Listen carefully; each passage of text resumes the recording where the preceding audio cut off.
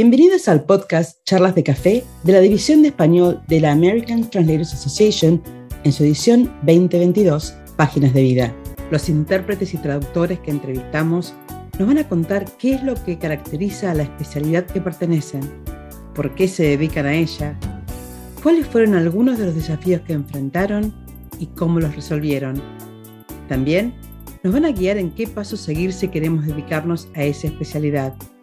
Los invitamos a que se preparen un café y compartan nuestras charlas.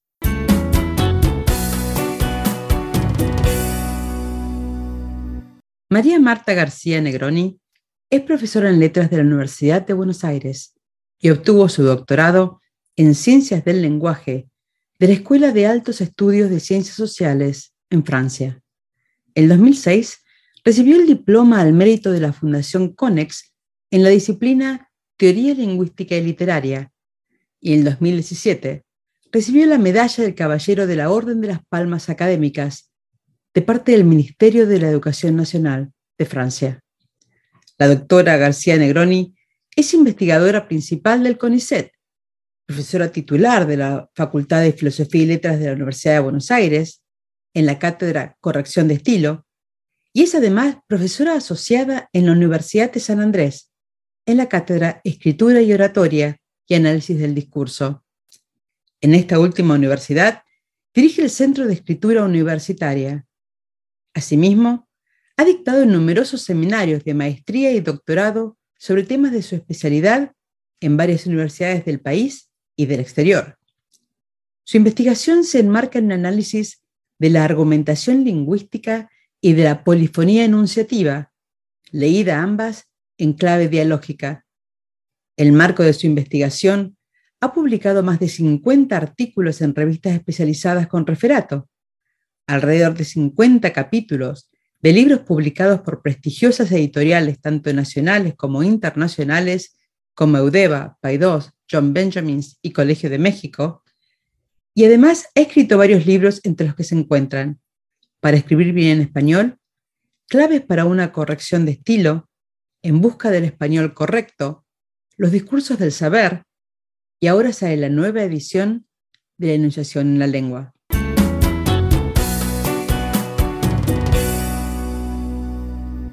Hoy estamos tomando café con una argentina en Buenos Aires. Hoy tenemos el honor y el placer de entrevistar a María Marta García Negroni. Muchísimas gracias, María Marta, por aceptar nuestra invitación para participar en nuestro podcast y compartir con nosotros tus páginas de vida. Gracias, Andy. Muchísimas gracias por esta invitación. Es un placer estar con vos y compartir estos minutos con vos y la audiencia. María Marta, contanos cómo empezó tu carrera. Bueno, hace muchos años, en realidad empecé la carrera de letras porque me interesaba la literatura. Y bueno, tuve la mala suerte de tener que cursar durante la dictadura en la Argentina, y muchos de los profesores, los mejores profesores en literatura se habían ido. Por suerte, una gran profesora de gramática quedó en la universidad, que era Ofelia Cobasi. Y con Ofelia, a mí me gustaba, por supuesto, la gramática, y bueno, empecé a trabajar con ella. Fue como una luz en el camino, ¿no? de la juventud y de la orientación, y me empezó a interesar la gramática, la lingüística, y después llegó Beatriz Lavandera con La Democracia, una lingüista argentina que se había exilado en Estados Unidos, había hecho su doctorado con la BOB en Penn, y bueno, volvió a la Argentina con unos aires totalmente nuevos, ¿no?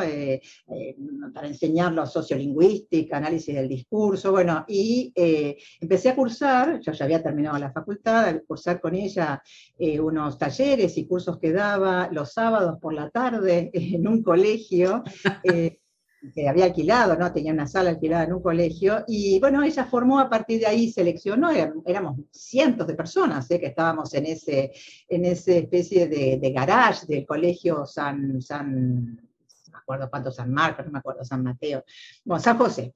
Y de ese grupo ella seleccionó, de esa cantidad de alumnos, seleccionó un grupo, yo estaba entre ellos, y con ella entré al CONICET. Y ahí empezó mi carrera como investigadora, con una beca, ¿no? Una beca de iniciación, en el CONICET, con ella como directora, y trabajábamos en ese momento sobre análisis del discurso político, ¿no? Ese fue el tema general de investigación, los discursos de Alfonsín, fueron unos momentos realmente gloriosos, ¿no? Ese reinicio después de la dictadura, ¿no? Y bueno, en ese marco, unos años después, en el 84, una cosa así, llegó a la Argentina, vino de visita Oswald Ducrot, que bueno, es un lingüista francés que a mí fascinó. Me fascinó, venía con la teoría de la argumentación, la teoría de la polifonía. Bueno, para mí fue maravilloso. Y yo trabajaba ya incluso con Beatriz, ¿no? En el área más de la línea francesa, ¿no? La línea francesa de la enunciación. Y así que la llegada de creo fue como el anillo al dedo. Y bueno, le pregunté si no quería dirigirme en el doctorado, y me dijo que sí, y me fui a Francia. Y ahí hice mi doctorado con él. Un placer haber trabajado con ese hombre. Y bueno, y después volví a la Argentina y bueno, ingresé al CONICET en la carrera de investigador. Y ahí estoy, y hago eso, investigo en lingüística, sobre todo en análisis del discurso y semántica argumentativa, digamos, esas son mis dos áreas, y doy clase, porque también es otra pata, ¿no? de la vida intelectual, bueno, en esta carrera, ¿no? Investigación y docencia van muy de la mano. Así que bueno, no sé si querés que te Muy bien, cuente. no, justo te iba a preguntar, trabajás como investigador lingüística, los que no saben el CONICET, contanos qué es el CONICET y describinos un día de tu trabajo. Bueno, el CONICET bueno, la sigla esta significa Consejo Nacional de Investigaciones Científicas y Tecnológicas, es la institución que agrupa a los investigadores científicos en todas las disciplinas, es un organismo nacional, bueno, ¿qué más te puedo decir de CONICET? Tiene como una especie de carrera, está hecha sobre la base del CNRS, ¿no? Francés, o sea, tiene un sistema de promoción de pares, ¿no? Y bueno, yo empecé como investigadora adjunta, después fui adjunta con director, adjunta, después independiente y ahora soy principal. Son como distintas, ¿no? Categorías que a lo largo del tiempo y según tu producción vas como escalando, ¿no? En el escalafón del sistema de investigación. Y bueno, mi día, bueno, depende de los días, como te digo, yo doy muchas clases, ¿sí? Porque me gusta mucho la docencia, doy clase, bueno, por una cuestión de azar también, cuando volví a la Argentina, después de hacer el doctorado en el año 2000, hubo un concurso en la Facultad de Filosofía y Letras, es la manera, ¿no? en la que uno puede ingresar de manera como funcionario, ¿no? En la universidad mediante concursos, de antecedentes y oposición, un concurso de una cátedra de corrección de estilo en la Facultad de Filosofía y Letras, y si bien no era mi especialidad, bueno, era un cargo interesante porque era para desarrollar estudios de gramática, si bien normativa, yo nunca había hecho cuestiones de normativa, pero bueno, me parecía que era un momento interesante como para poder transformar la normativa en también una aliada de la gramática descriptiva, y a la inversa, ¿no? La gramática descriptiva al servicio de la normativa, ¿no?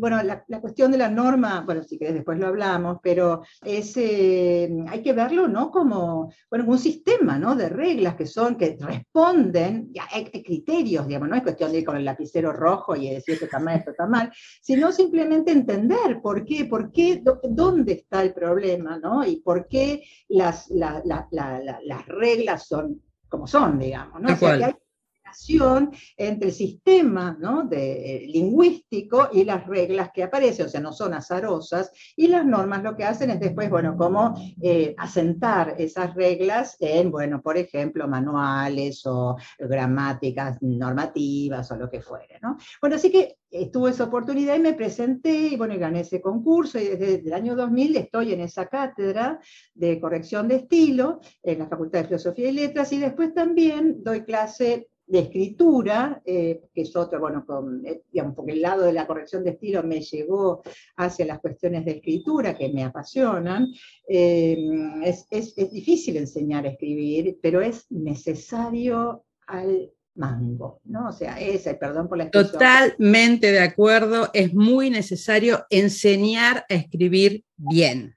claro, porque es como que se ha tirado la toalla, ¿no? De que es un problema, los chicos no saben escribir, bueno, qué lástima, y seguimos adelante, y los chicos tienen serias dificultades para leer y escribir, y comprender los textos. En Argentina es muy dramático todo lo que está ocurriendo, ¿no? En los últimos años se ha empeorado, pero viene desde hace mucho tiempo, muchas dificultades en cuestiones de escritura. De hecho, fíjate, para decirte que esto se hace muchos años que viene, cuando volví también de Francia, bueno, además de dar clase en corrección de estilo, yo di durante muchos años un seminario de introducción al análisis del discurso en una maestría de análisis del discurso que dirigía Elvira Arnoux. Y bueno, la maestría era buenísima, realmente estaba muy bien armada, para la gente fue un lugar de formación muy interesante, venían profesores de distintos lugares, bueno, realmente buenísima. Pero ¿qué pasó con esta maestría? La bajaron de categoría en la CONEAO, que es el organismo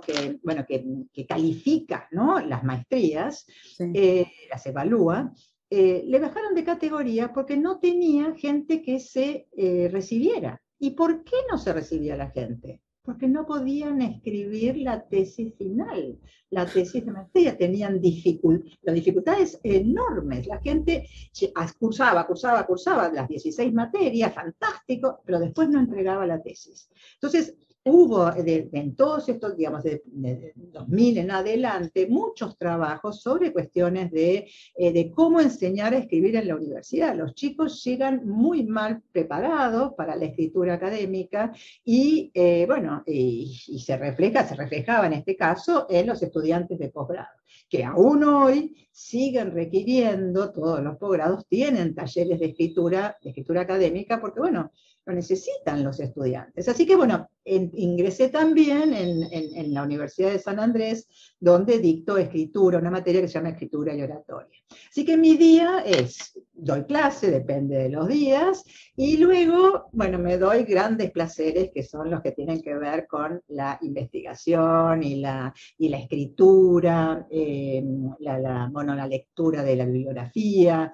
Bueno, en este momento, por ejemplo, estoy trabajando con un colega sobre un marcador, que es el marcador de Psique, ¿no? Que es muy interesante ese marcador, porque, bueno, me estoy hablando demasiado quizás, no sé si querés... No, estás perfecta, porque esta es justamente una charla de café. Queremos que nos cuentes qué estás haciendo, yo estoy tomando el café acá muy contenta. Bueno, ok, entonces te cuento, decir que es formidable, porque es un marcador que reformula, ¿no? Suponete, no sé, el otro día el auto se me quedó sobre las vías, decir que el tren estaba demorado, que si no, ¿no? Entonces, esas estructuras, ¿no? Esa forma de sí que Y, que si no X, lo que hubiese sido una catástrofe, pueden ser o bien elementos salvadores o elementos que obstaculizan, porque vos podés decir, ahí tenemos un elemento salvador, decir que el tren llegaba tarde, sí. Puede ser también un elemento que obstaculiza, ¿no? Por ejemplo, sí, me salió carísimo, y decir que camino 16 cuadras, que si no me hubiese salido mucho peor, mucho más, ¿no? O sea, sí. Que hay un obstáculo ahí, ¿no? Que impide que se desarrolle la argumentación que está en el primer segmento. Entonces, bueno, es muy interesante. Bueno, te digo con el colega, se llama Manuel Libenson, con quien trabajo en este tema.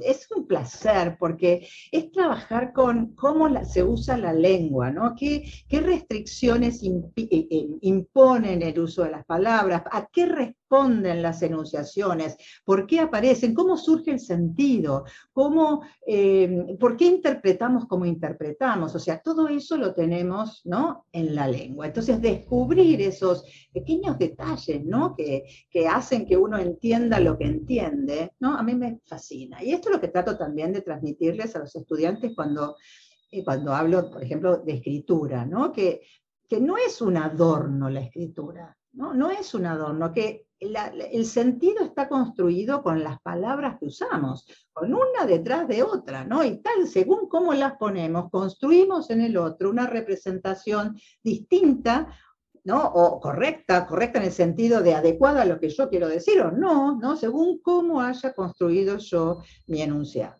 Bueno, así que eso es más o Bueno, menos yo mi... te digo que los oyentes no te están viendo, pero yo la estoy viendo mientras está contando y la cara de felicidad es de una chica en una juguetería. Así que estoy segura que tus alumnos te adoran y que les encanta, porque cuando alguien, me parece a mí, está tan apasionado con lo que hace, es imposible que no contagie. Y Bueno, ver la lengua, no es fácil ver la lengua como algo apasionante. pero yo les digo, miren, a veces, no, a mí me parece que sí, como que no es fácil. Para mí, A sí, mí también me apasiona, pero en general. claro, sí, sí, uno la da como, viste, yo les digo a los chicos, miren, es como, miren cuando uno se fractura un dedo o una pierna y se da cuenta que tenía un dedo y que tenía una pierna, porque antes ni siquiera se había dado cuenta que tenía un dedo y una pierna. Uno descubre, ¿no?, la existencia de cosas que da por sentadas cuando algo le falta. Bueno, la lengua es igual, ¿no? O sea, es algo que ni vemos ni percibimos, pero que nos constituye. Somos la lengua que hablamos, somos los modos de decir que tenemos. Porque yo por ejemplo, en la escuela, en la Universidad de San Andrés, mi materia forma parte de un programa de liderazgo. Entonces yo les digo a los chicos que cursan, sobre todo carreras de negocios digitales o economía o administración de empresas, bueno, les digo, ¿cómo creen que se forma un líder? ¿No? O sea, ¿cómo hace un líder?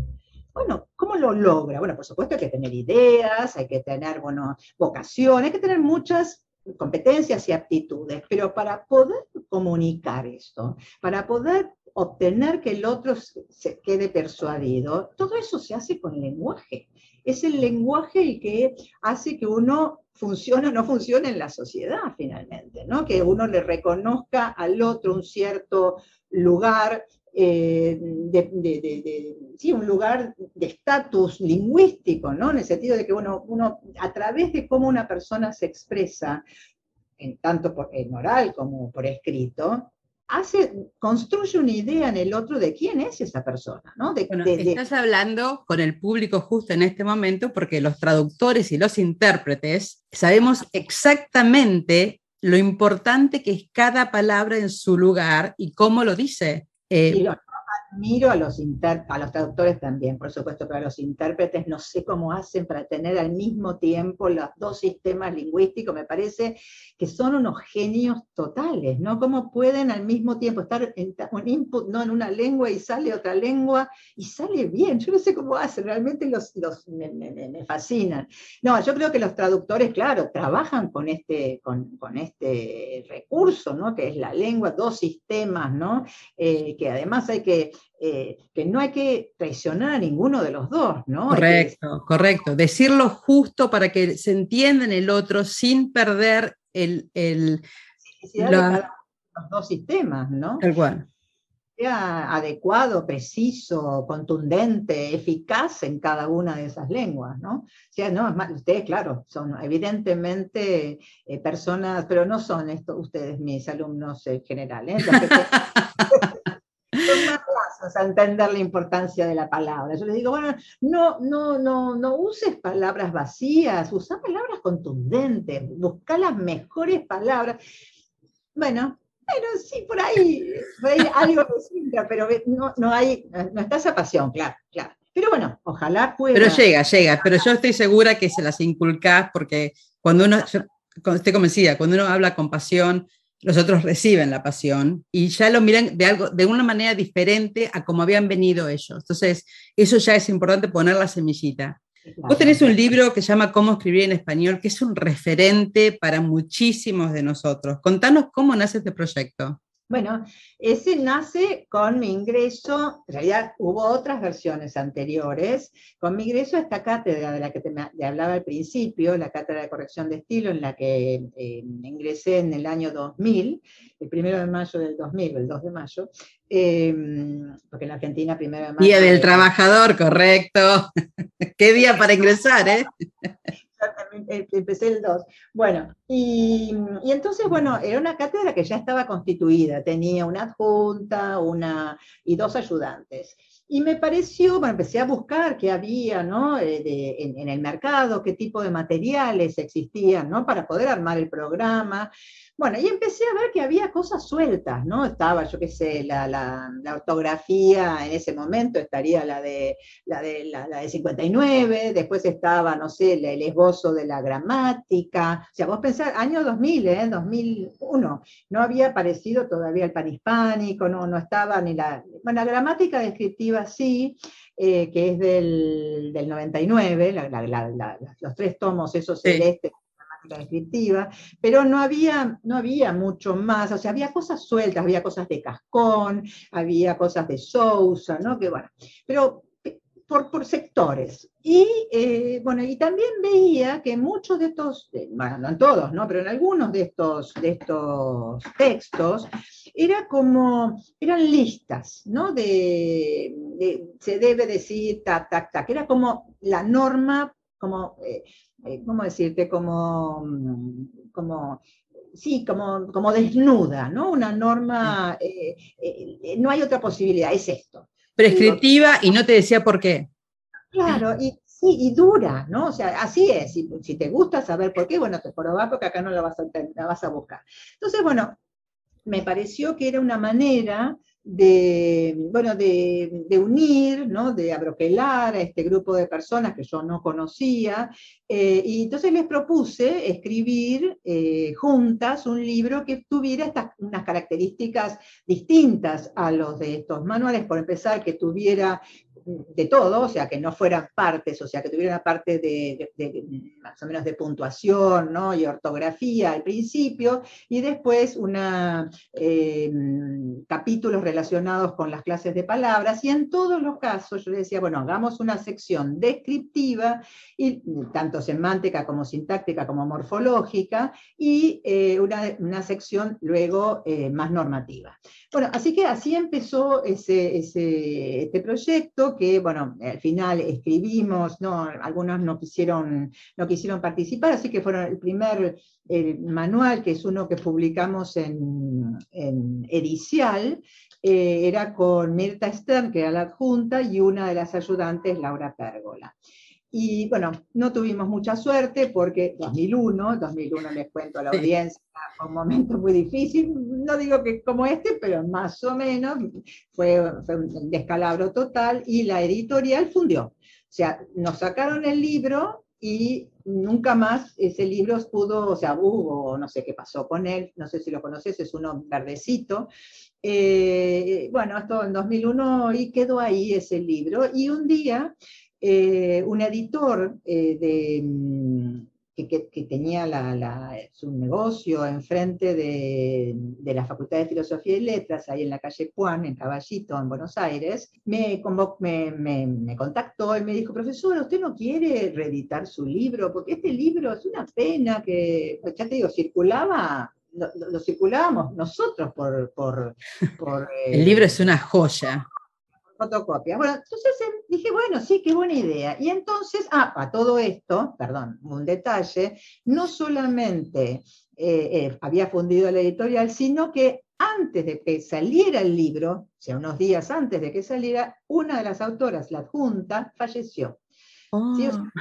éramos 3 autoras y una falleció. Bueno, entonces cuando este hombre me pidió, claro, dijimos con Laura, que era la tercera autora, bueno, sí, fantástico. Yo los capítulos de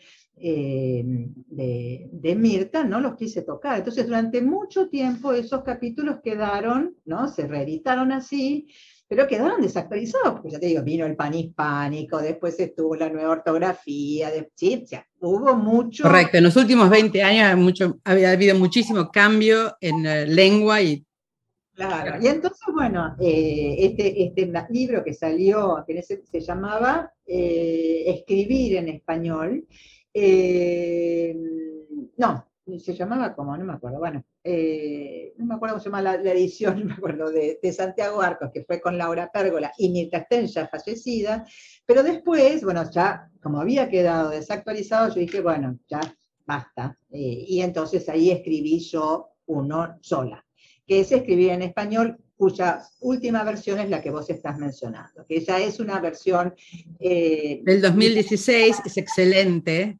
Distinta, ¿no? Que incluso tiene ejercicios, Sí, sí, sí. bueno, traté de hacer lo mejor posible, ese libro. Lo hice con mucho cariño.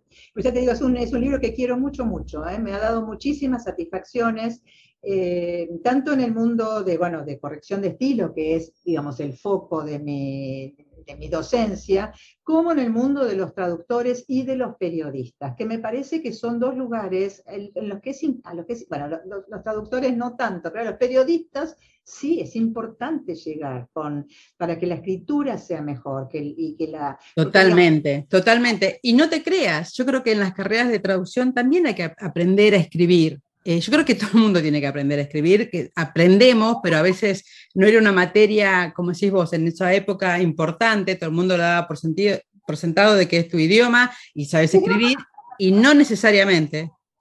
sí, tal cual. Es tu idioma y entonces no hace falta ni siquiera que lo aprendas. Y bueno, es un problema porque no es así, ¿no? Uno aprende siempre, siempre. Seguro, vivimos aprendiendo y eso nosotros lo sabemos a diario. Sí, es así. Hablaste de que en tu cátedra que das cómo escribir mejor en tus alumnos de San Andrés, ¿cuáles son los errores más comunes en la escritura, dirías vos, en este momento? Bueno, depende de las edades. En los jóvenes, los chiquitos, yo Uh-huh. recibo estudiantes iniciales, universitarios, 18, 17, 18, 19 años, ¿no? El error más frecuente es como un error conceptual, creo yo, que tiene que ver con que, bueno, todo el mundo sabe que la lengua escrita es más formal que la Uh-huh. lengua. Eso está bien, es un buen criterio. Pero ellos confunden formalidad con floripondio, ¿no? ¿Viste? Con que tengo que ser complicado, confuso, ¿no? Y entonces hacen cosas como, por ejemplo, decir, no sé, el libro el cual se encontraba sobre la mesa. Digo, ¿vos alguna vez decís eso en español? Nunca decís el libro el cual se encontraba. Decís el libro que se encontraba. Así que, por favor, no me uses más el cual, porque el cual es feuchón como el solo. Salvo que tenga preposición delante, no lo uses. Pero ese es un error. Otro error, el mismo que aparecen los mismeos que aparecen constantemente en la escritura juvenil. Bueno, como si fuera culto decir, se vio un auto y se subió al mismo. Bueno, horrible. ¿Qué otros errores? Larguísimas, oraciones largas. Entonces yo les digo, ¿ustedes saben cuánto recuerda un lector para atrás sin esfuerzo cognitivo? Porque los textos que uno escribe están destinados a un lector, es importante que tengamos eso en la cabeza, ¿no? Sí. Que el texto está dirigido a alguien.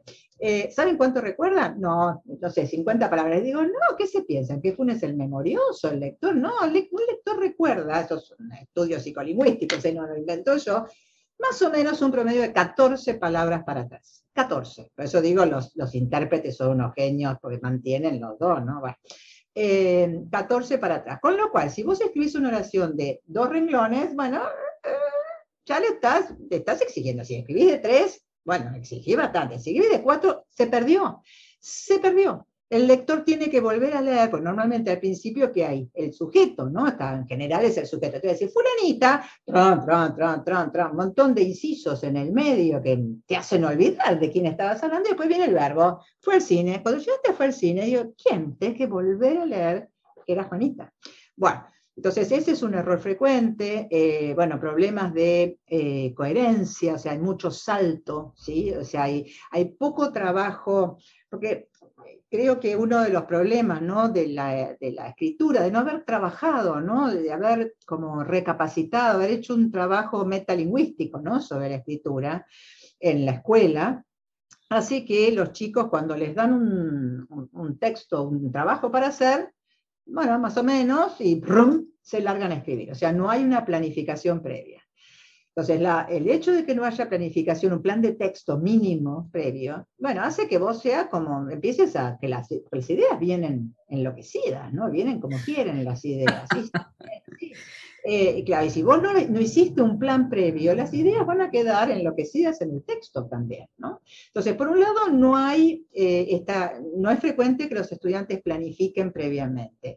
Y después, tampoco es frecuente que los estudiantes corrijan, ¿no? O sea, que entreguen directamente. Y entonces eso hace que los textos tengan problemas de saltos argumentales, o sea, que vos me estás diciendo A, B, J, K, L, ¿no? Y después volvés a la D, que te quede desordenado el texto. Esos son como errores bastante frecuentes. Y después, bueno, hay otras taras, ¿no? De la escritura, ¿no? Como los gerundios, no sé, ¿qué más? ¿Qué otras cositas? Los periodistas, por ejemplo, bueno, ahora en la Argentina hay te comentaba antes de empezar este podcast, te comentaba lo del presente del subjuntivo, ¿no? Que está en aumento en las construcciones sustantivas, y los periodistas, bueno, como que reiteran o sea, cosas del tipo, no sé, suponete sí, porque cuando Cristina le pidió a Alberto que sea su presidente, ¿no? Bueno, es como raro, porque ahí es que fuera, ¿no? Porque ya fue, y ya ni siquiera sabemos si lo va a seguir siendo. Así que imagínate, y sin embargo aparece que ese que sea, ¿no? O sea, un uso del presente del subjuntivo en contextos en los que debería ir el imperfecto del subjuntivo por el sentido, ¿no? Tal Porque cual. no es lo mismo cuando vos decís, no sé, me pidió que vaya mañana. Entonces, vaya ahí está el presente del subjuntivo porque la acción de ir, o sea, la acción subordinada, está en el futuro. Me pidió Correcto. en el pasado, pero el ir está en el futuro. Ahí no hay problema con que vos hagas lo que se llama el doble acceso, ¿no? O sea, el subjuntivo en doble acceso, ¿no? En relación con el tiempo de la principal, el subordinante, y el verbo, la acción, ¿no? En relación con el momento de la enunciación. Me pidió que vaya mañana, perfecto, pero Cristina le pidió a Alberto que sea su presidente, ya está. Ya O fue, sea, claro. y ya lo es, ya lo es. Entonces, es como errores que es importante que, por lo menos, que se reflexione sobre ellos, ¿no? Para que quede claro, no es una cuestión de norma, sino que el sentido es diverso, no es lo mismo. Correcto, correcto. No es lo mismo que ya pasó o que todavía no empezaste. Totalmente de Exactamente. acuerdo. Te quiero hacer una pregunta sobre cuál es tu postura sobre el lenguaje inclusivo. Mi postura, lo estoy observando, lo observo, mi postura es esa. Observación. ¿Qué va a pasar? No sé. Hay mucho movimiento, no solamente lingüístico, sino político, te diría, ¿no? Correcto. Hay algo acá que se juega, bueno, la lengua es, así como te decía al principio, la lengua nos constituye y dice quiénes somos, también nos dice, ¿no? En nuestras elecciones lingüísticas, cuál es nuestra posición frente a, bueno, por ejemplo, en este caso, la diversidad de género, ¿no? Entonces pero lo que siento que ocurre en el caso del lenguaje inclusivo es que se toca una fibra que es complicada socialmente. Es eso lo que ocurre, ¿no? Totalmente.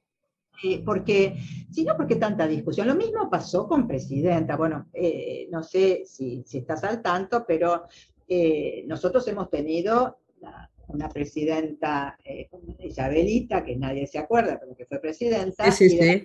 a Cristina Kirchner, 2 mandatos. Y bueno, ella insistía no sé si al principio de todo, no sé cuándo viene, después ya en un momento empezó con todos y todas, pero ya era creo que en el segundo mandato, no fue desde el principio. Empezó con esta cosa del lenguaje inclusivo, tendría que tener la fecha, estoy diciendo algo que no está... No, no, no, está bien porque cambió el discurso a todos y todas. Claro, pero fue en un momento que eso ocurrió, empezó a ocurrir en un determinado momento, que yo creo que ya era cuando estaba Vudú de vicepresidente. O sea que no fue en el primero, sino en el segundo mandato.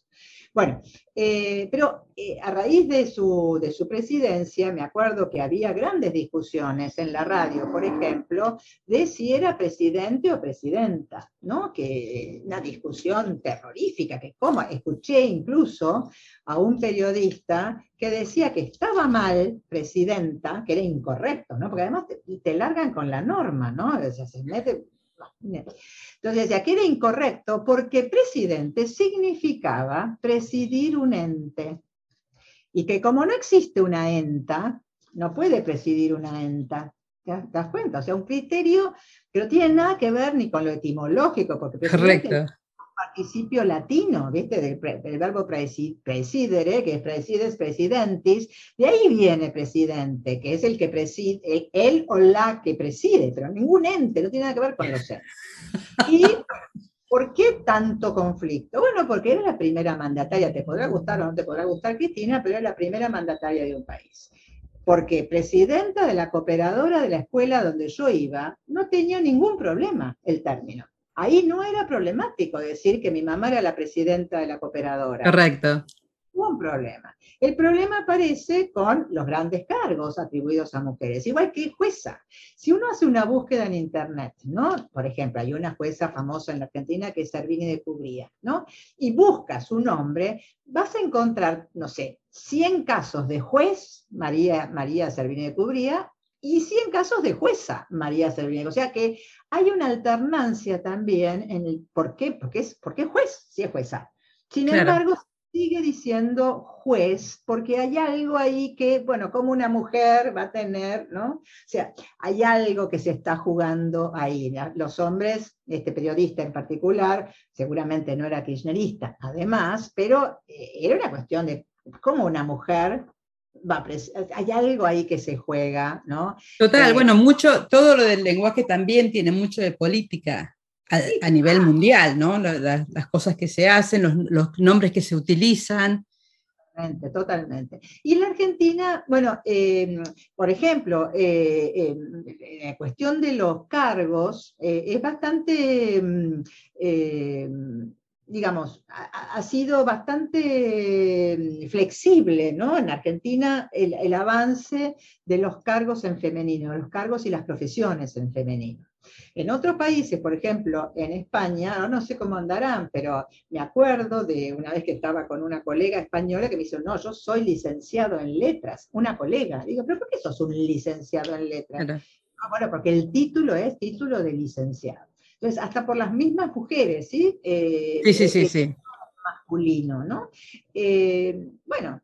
Bueno, porque también es parte de cuestionar la norma. La norma venía así y no todo el mundo le gusta cuestionar la norma y decir, bueno, podríamos cambiar. Por eso, si bien el lenguaje nos pertenece a todos y nosotros vamos con el tiempo, después lo que queda en la sociedad se va adaptando como norma, el cambio es difícil para todos, o sea... Y además, bueno, los cambios son como imparables, ¿no? Claro. Por eso cuando me metías mi posición, yo observo, me parece fascinante estar observando un cambio en marcha, ¿no? O sea, ver el momento, o sea, estamos viendo a lo largo de estos años qué está pasando con eso, o sea, cómo va a terminar, no lo sé. Lo que sí sé es que no sirve ni prohibir ni obligar. Ni obligar. O sea, la gente usará lo que le parezca, lo que le resulte, o sea, las lenguas evolucionan constantemente, aparecen nuevas palabras, se borran otras, cambian de sentido las palabras que ya estaban, y todo eso es imparable, es imparable. Y es fascinante. Fascinante, fascinante. Así que bueno, yo si me decís, te voy a decir lo que yo pienso sobre el lenguaje inclusivo, que lo que va a quedar sin duda son algunos sustantivos, tipo chiques me parece que va a quedar, está simpático chiques me no, estoy haciendo una broma, no sé qué va a pasar realmente. Lo que sí es cierto es que implica un cambio fuerte en la morfología, porque el español, a diferencia del inglés, tiene una morfología muy rica y tenemos en muchos lugares flexión de género gramatical. Claro. Entonces, es complicado. En inglés es bastante más sencillo. Es bastante más sencillo, pero igual es toda una cuestión política también. obvio, obvio. María Marta, en unos meses vamos a contar con tu distinguida participación en el Congreso de la ATA en Los Ángeles, en California, ahora en octubre. ¿Nos darías un anticipo de lo que vas a presentar en la conferencia? Breve resumen. Bueno, breve. Uno va a ser sobre el lenguaje inclusivo, precisamente. Fenómeno. Hablar un poquito sobre, bueno, en qué estado estamos y, bueno, cuáles son las opciones que se han presentado para la visibilización de las mujeres, que, bueno, que han sido, ¿no? Tradicionalmente ocultadas, ¿no? En muchas formas de lenguaje, y también las otras identidades de género que reclaman, ¿no? Esa visibilización también. Pero además de hablar, me parece, de estas cuestiones, ¿no? De cuáles son las estrategias que se están manejando, ¿no? Desde los desdoblamientos a las barras, o a la X, o a la arroba, o a la E. Más allá de eso, me interesa, no sé, creo que lo que voy a presentar es algo relacionado con cómo el empleo, ¿no? De estas formas, me voy a concentrar en el uso del morfema cómo el empleo de estas formas muestra, ¿no? Sujetos distintos, según cómo sea el empleo, ¿no? Entonces, quizás voy a comparar, no sé, hay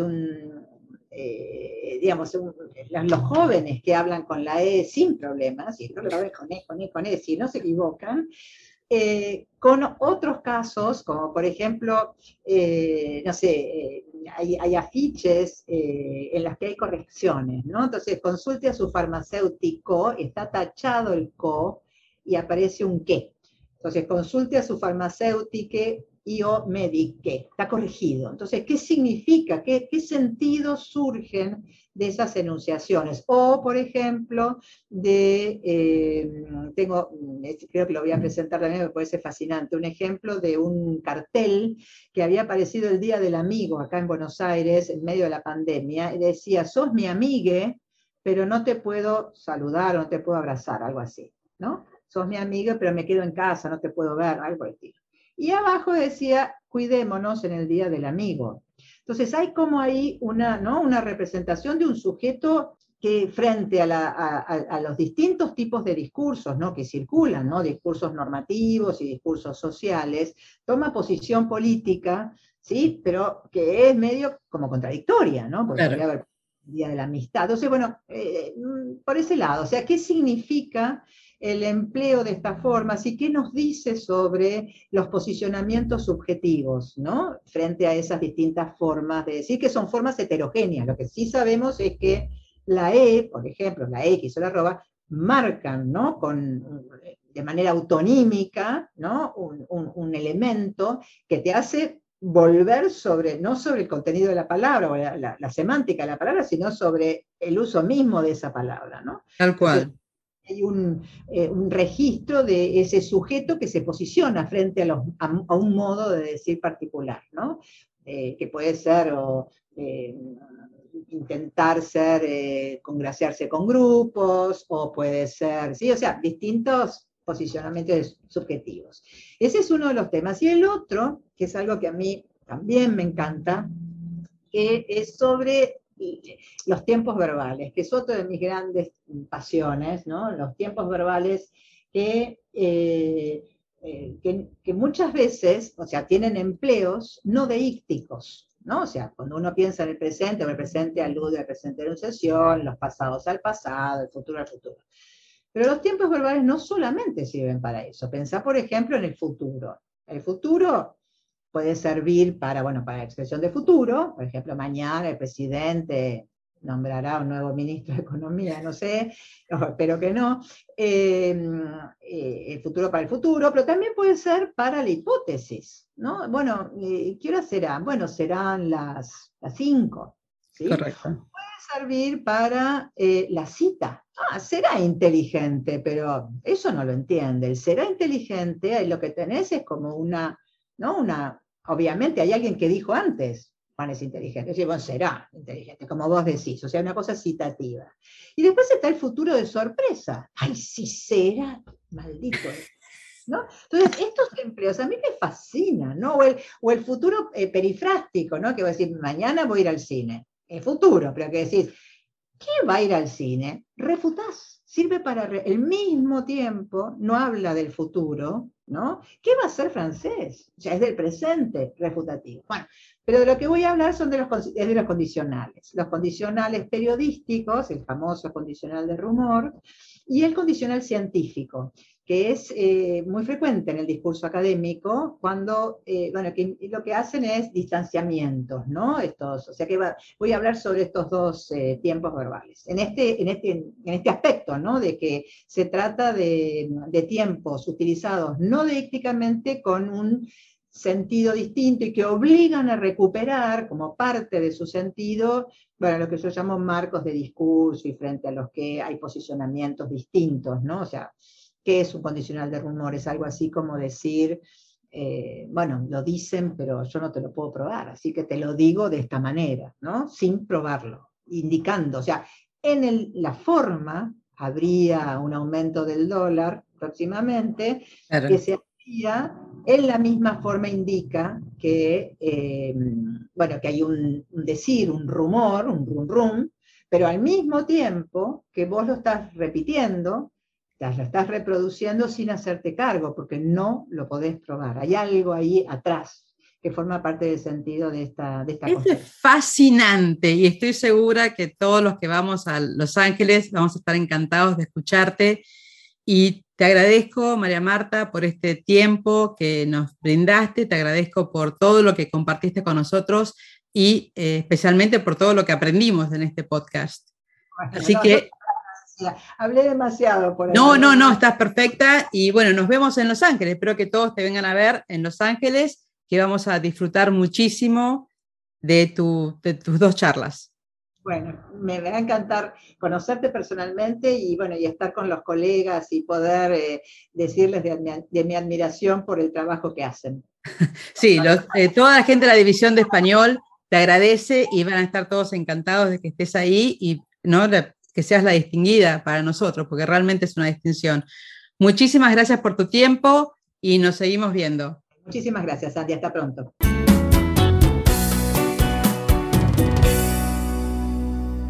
El podcast de la División de Español de la ATA, American Translators Association, busca ser un lugar de encuentro donde podemos descubrir, aprender y vivir juntos esta gran aventura que se llama español. Somos una comunidad de 500 millones de hispanohablantes, con idiosincrasias diferentes y características definidas, pero unidos por nuestro idioma. Quiero agradecer a todo el equipo del podcast por haber hecho este episodio posible y, por supuesto, gracias a ustedes por compartir nuestro café. Un abrazo.